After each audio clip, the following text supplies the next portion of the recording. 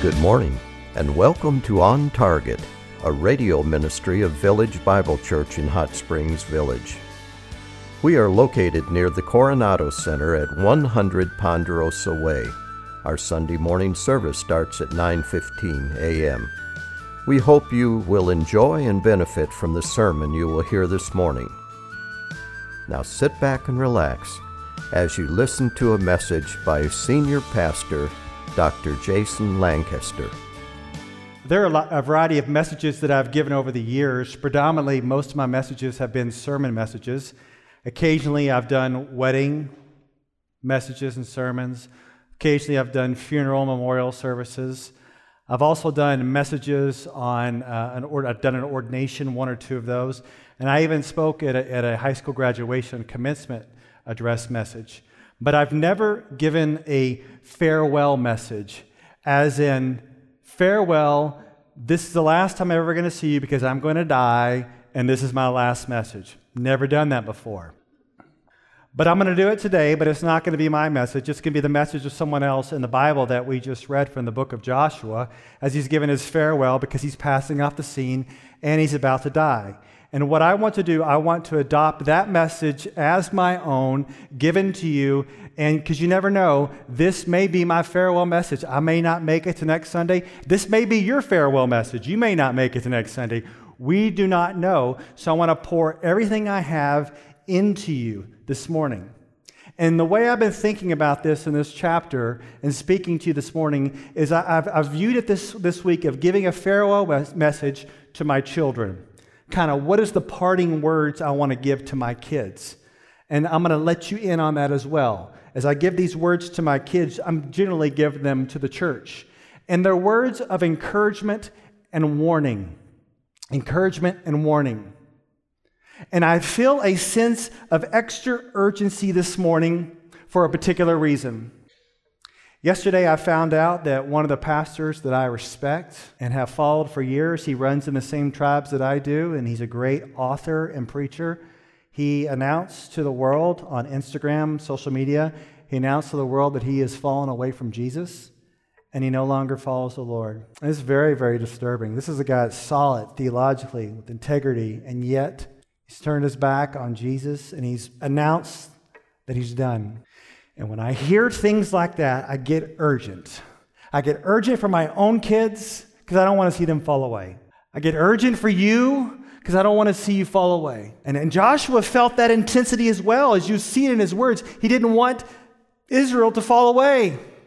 And he hits them with that intensity. And so if you feel that extra urgency and intensity this morning, that's the reason why. Because when he gave this message in the Bible, things are going great. People are following the Lord. But don't read the book of Judges because they tank. They fall away. And I don't want that to happen to you.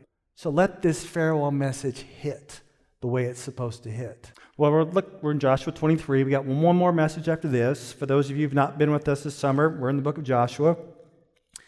And today in chapter 23, he's particularly addressing the leaders of Israel, because as the leaders go, so will the nation. And Joshua pretty much puts it like this. This is what he says.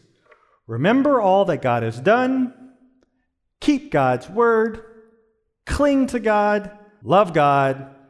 Bad stuff will happen if you don't. That's pretty much what he says. So let's start with Joshua 23, verse 1, and let's remember all that God has done. Verse 1. Now it came about after many days when the Lord had given rest to Israel from all their enemies on every side, and Joshua was old, advanced in years, that Joshua called for all Israel, for their elders and their heads and their judges and their officers, and said to them, I am old and advanced in years. Next chapter, we're going to see that Joshua dies at 110. He started to lead Israel to victory when he was about 80. It took him around 7 years to get the campaign started, and so now we're close to his death. And here at the end, he's addressing the leadership. Verse 3. And you have seen all that the Lord your God has done to all these nations because of you. For the Lord your God is he who has been fighting for you. See, I have apportioned to you these nations which remain as an inheritance for your tribes, with all the nations which I have cut off from the Jordan even to the great sea toward the setting of the sun. the Lord your God, he will thrust them out from before you and drive them before you, and you will possess their land just as the Lord your God promised you.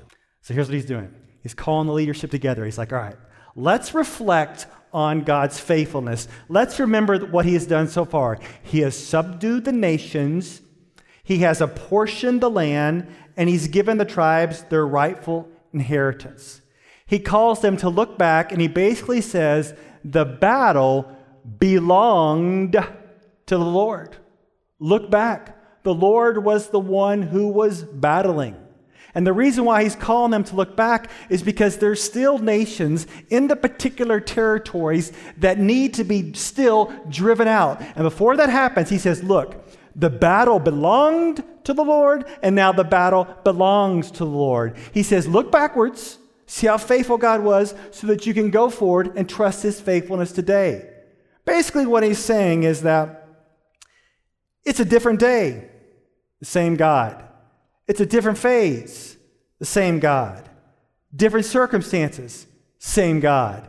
Different enemies, same God. Now, you haven't lived to be 110. Most of you haven't. But let's just all agree that most of you are older rather than younger. All right? We'll leave it at that. And you have seen God do some pretty awesome things in your life, right? He intervened to save you, right? He's been growing you. He's blessed you in a variety of ways. He's carried you through difficult times. He's healed you. You've seen some pretty cool miracles. You have felt the hand of God, and you have been blessed in a variety of ways. And the idea is you're to look back to give you confidence to move forward. David Jackman puts it like this. He says, the God of battles won is the same God of battles ahead. And when you believe that, it makes you want to say, God, do it again. God, do it again. Because here's the reality. Different day, same God. Different phase, same God. Different circumstances, same God. Different enemies, same God. And the God who was the same in your past, who is faithful, and you look back, you give him glory, you give him praise, you give him thanks, you're to trust him. All right, the battle belonged to the Lord. Well, now the battle belongs to the Lord. And you can trust him moving ahead. I know there's some serious stuff you're dealing with, but you can trust him moving ahead. He's proved faithful. So that's the message he starts with. And then he moves on to call them to not only reflect back, but he wants them to keep God's word. To keep God's word. Look at verses 6 and 7. Be very firm then to keep and do all that is written in the book of the law of Moses, so that you may not turn aside from it to the right hand or to the left, so that you will not associate with these nations, these which remain among you, or mention the name of their gods, or make anyone swear by them, or serve them, or bow down to them. Israel is to be a distinct people. They were to not let the pagans influence them by drawing them after their gods. The Israelites were not to mention the names of their gods. They weren't to swear by them. They weren't to serve them or bow down to them. And the way this separation from sin, this separation from the pagans was to happen is by the Israelites keeping the law of God or keeping the word of God. God's people were to keep what was written in the word of God before them so they would not turn aside from it to the right hand or to the left. And while they were staying in God's word and keeping God's word, it was to make them firm so they would not turn to the right or to the left. If I could impress anything upon my children, if I could impress anything upon you, it's something that would seem so simple but so true, is to daily stay in God's word. I see people drift when they stop getting in the word of God. I would encourage my kids strongly, I say it to them, I say, get in the Word. Get in the Word. And not only do I want to encourage them to get in the Word, I want to encourage them to get the Word in them. There's a distinction here. You get in the Word by reading it, but the way that you get the Word in you is by memorizing it. And for years, I've encouraged my kids to memorize the Word of God, because sometimes you're not going to be having a physical Bible with you, and yet you're going to be faced with some temptation, and what you need is a particular fighter verse to fight off that temptation. And I want my kids and I want you to have that internal word in you so that you can fight against the temptations and sin and fight against the discouragements when you need it. So get in the Word and get in the Word in you. And I'm so serious about this, and I make such a big deal among my kids, and I made such a big deal in my last church among college students, and I want to make a big deal even here. And I think it's such a big deal that I've taken some time by God's grace to write a book about it. I'm not joking. I wrote a book. You don't believe me, do you? Well, here it is. It's called Hidden Within, the 40-Day Scripture Memory Project. And it's a book that teaches you a very, very simple method to memorize God's Word. And what it is, it's a 40-day devotional. You can read a devotional each day and encourage you to memorize the Word of God. And by God's grace and Lord willing, as we're still working it out with the publisher, I'm hoping as we get all this editing done that it will be released on January 1st. And I'm telling you, yes, you're thinking, I can't remember where my keys are at. And I totally believe that this generation, yes, you, can memorize the Word of God. And we are going to prove it. In 2020, we are going to do this together. All right? It's coming up. Hang on. 2020, we're going to memorize the Word together, because I believe that it is important whether you're a little kid. I mean, really, think about it. Think about Awana. We're always trying to get these kids to memorize the Word, right? And then what happens after that? They are adults, senior adults. We don't need to memorize the Word. Why do the little kids need to memorize it, but not us? So I think it's a big deal to get in the Word and get the Word in you. Well, next he says, in his parting words, he says to cling to God. Look at verse 8. Cling to God. But you are to cling to the Lord your God as you have done to this day.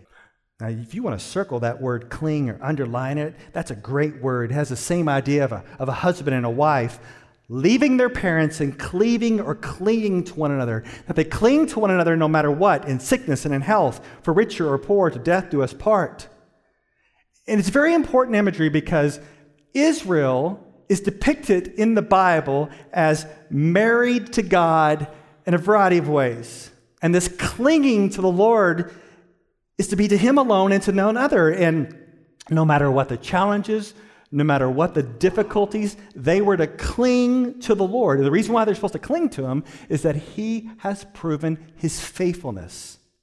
For example, look at verses 9 and 10. For the Lord has driven out great and strong nations from before you, and as for you, no man has stood before you to this day. One of your men puts to flight 1,000, for the Lord your God is He who fights for you, just as He promised you. The Lord promised to fight for him. He's proven faithful. No one else has been able to stand against them. They have come through with victory, where one puts to flight 1,000 because God was fighting for them. There's a little New Testament idea here that you're familiar with in Romans 8:31. It says, if God is for us, who is against us? I don't know if you've ever read that verse and thought, well, I can name a lot of people who are against me. But the idea is that it's no one of consequence compared to who the Lord is.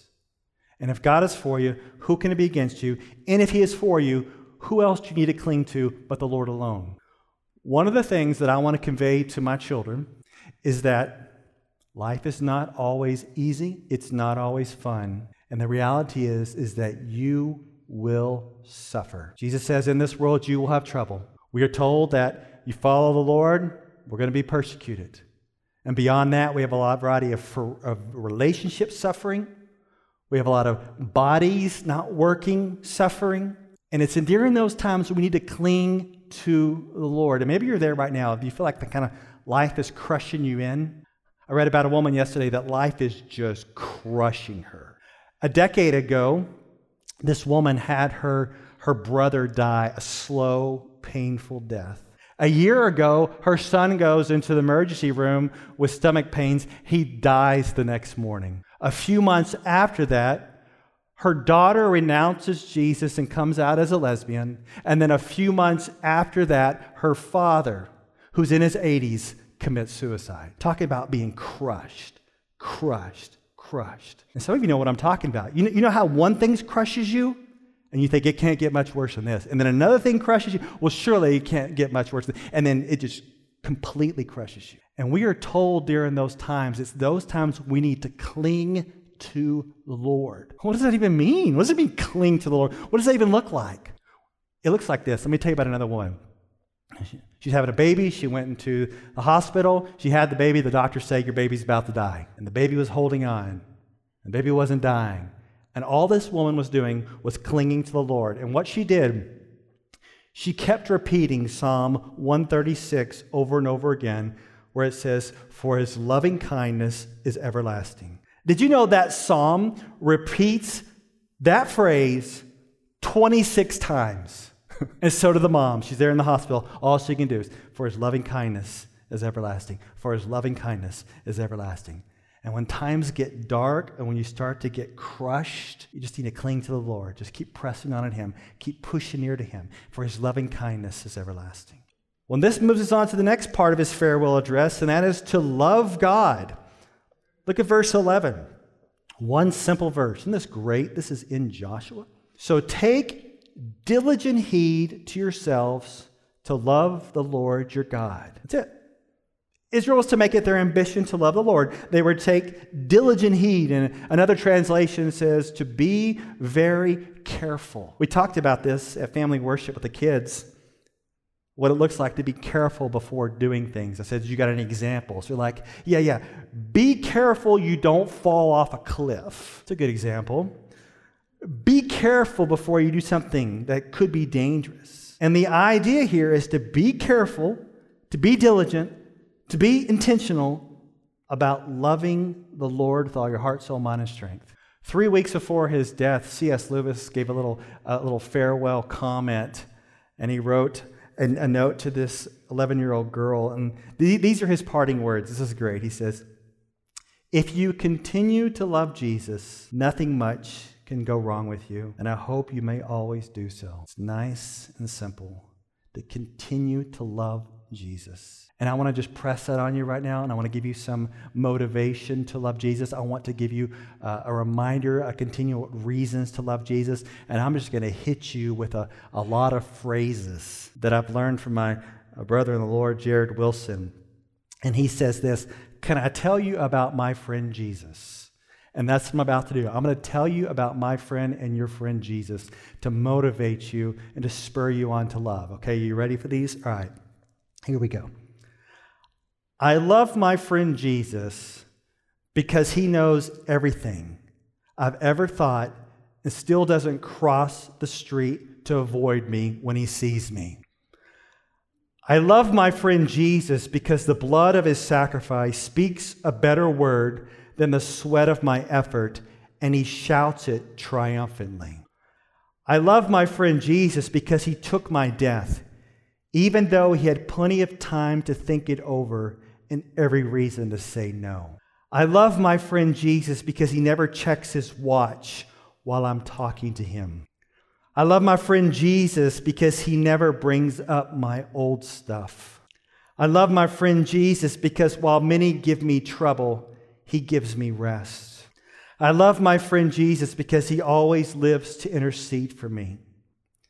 I love my friend Jesus because I can just be myself with him. I love my friend Jesus because he just straight up, no hesitations, no qualifications, no ifs, ands, or buts, loves me. That's aimed at you. And may your heart respond by aiming that back at him.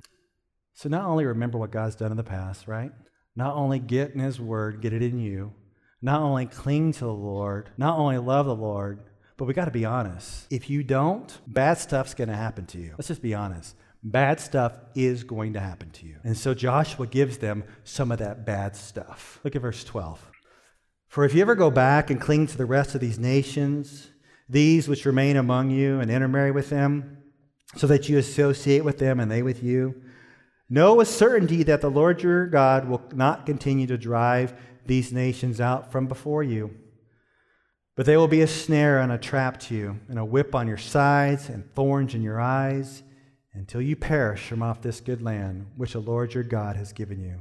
If they ever decide they don't want the Lord and they start clinging to the ways of the nations, to clinging to their idols rather than the Lord, and there's going to be consequences. Bad stuff's going to happen. If they decide they want to intermarry with these pagan women and associate with what they associate, then bad stuff is going to happen to them. And you kind of wonder, well, what is that bad stuff? Well, get this. God's no longer going to fight for them. They're going to go out to battle and be totally on their own. And not only that, this tells us that these nations are going to be a snare and a trap to them, like a whip on your sides and thorns in your eyes. And these nations could be such a snare to the Israelites, where the Israelites would perish from off this good land, which the Lord your God has given you. There's a lot of consequences. If you want to know what happens to the Israelites, just turn the pages over to Judges and just keep reading the rest of the Old Testament, and it is not pretty. It is not pretty what happens to them when they turn away from the Lord. Israel gets so low that they're sacrificing their own children in the fire to worship false gods. And when they get taken away to these other lands, they are tortured from turning away from the Lord. Bad stuff for sure happen. And you're thinking, well, bad stuff's not going to happen to me. What would it look like for bad stuff to happen to you? Well, if we understand the New Testament, if we understand the way the Word of God speaks, it tells us that God, if you're His child, He will discipline you. In addition, you're going to have some natural consequences of what you are doing, because the Bible says you reap what you sow. That's the way God has set it up, and He will not be mocked. Charles Spurgeon put it like this. He said, God will not allow His children to sin successfully. God will not allow His children to sin successfully. Now, this is not to say that every bad thing that happens in your life is a result of sin. I mean, you can have a lot of suffering in your life that has nothing to do with what you have done. But I want to tell you this. Don't cause your own suffering by your actions. Don't be the instigator of your own pain by your foolish choices. Don't be the one that's responsible for the calamity that has come upon you. It's like I say to my kids, I say it to them all the time. Don't work against me. I'm not out to harm them. Truly, I intend good for them. But when they disobey or thwart the good plans I have for them, not only are they working against me, but they're bringing harm to themselves. 2 weeks ago, I'm in our living room. I'm with our 8-year-old. And I said, hey, you want to watch a cartoon? And so I got all these million remotes. I got to figure out how to turn the TV on. I'm trying to get a cartoon up for him. And so while he's waiting, he's throwing up a soccer ball in the living room and kicking it over and over again. We're pretty permissive parents. He's throwing it up, he's kicking it. And then one time he throws it up, instead of kicking the soccer ball, he kicks the coffee table. And he starts to whimpering, and his toe starts to bleed everywhere. And so I have to go in the other room, get a Band-Aid, calm him down, wrap up his toe. And it's almost like I'm thinking, don't work against me. I'm doing something good for you. Watch the cartoon, and you're over here messing around, busting your toe, hurting yourself. And just think about your relationship with God. God intends for your good. He intends for your blessing. And yet sometimes we work against Him. We're over here doing silly, stupid things. And we get ourselves into trouble. We bring harm upon ourselves. And yet God wants to bless us. He wants to give good gifts to His children. Don't work against Him.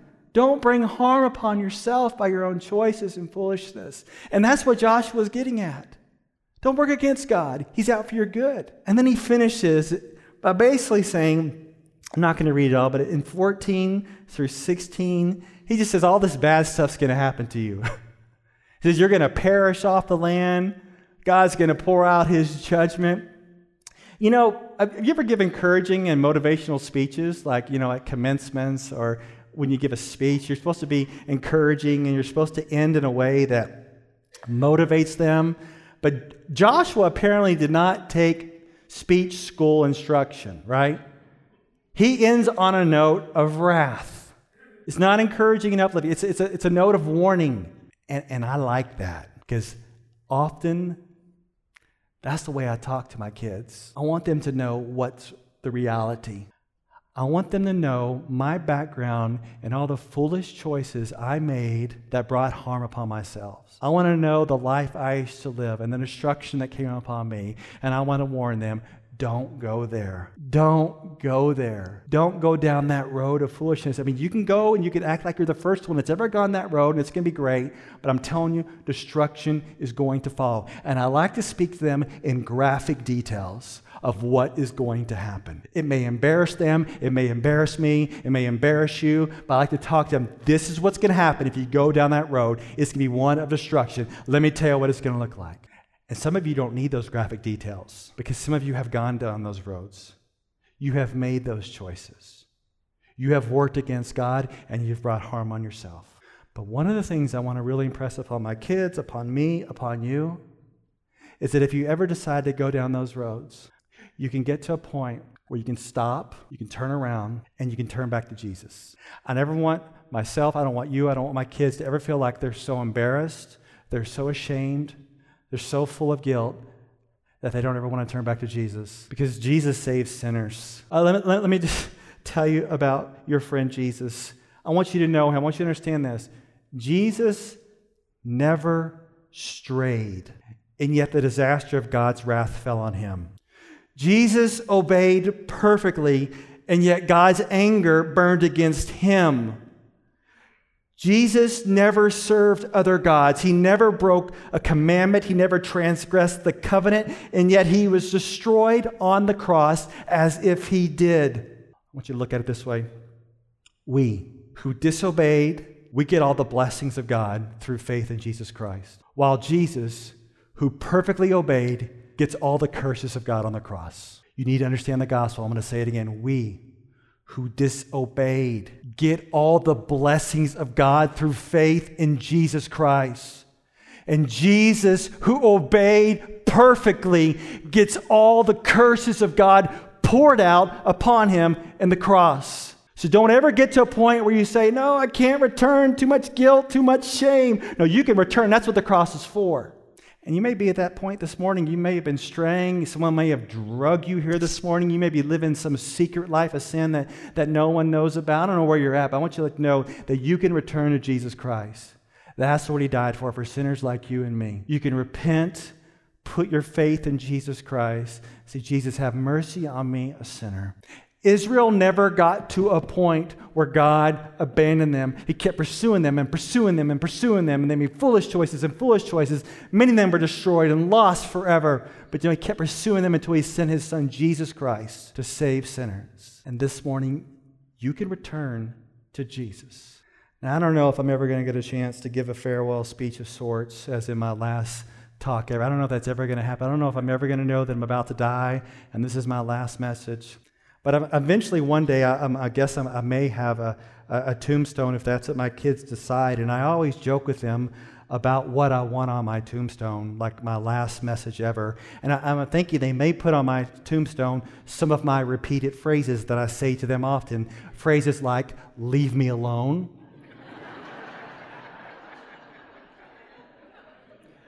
Stop being annoying. And stop messing around. I don't know what they're going to put on my tombstone, but I tell you what I want my sentiment now and then to be, this is what I want my sentiment to be. It's really simple. It goes like this. Look to Jesus, look to Jesus, look to Jesus. We hope you enjoyed this message. It was preached recently at Village Bible Church. You can hear this message or let others know about it by visiting our website at vbchsv.org or call us at 922-0404. Meanwhile, have a blessed day as you walk along the way, guided by God's Word.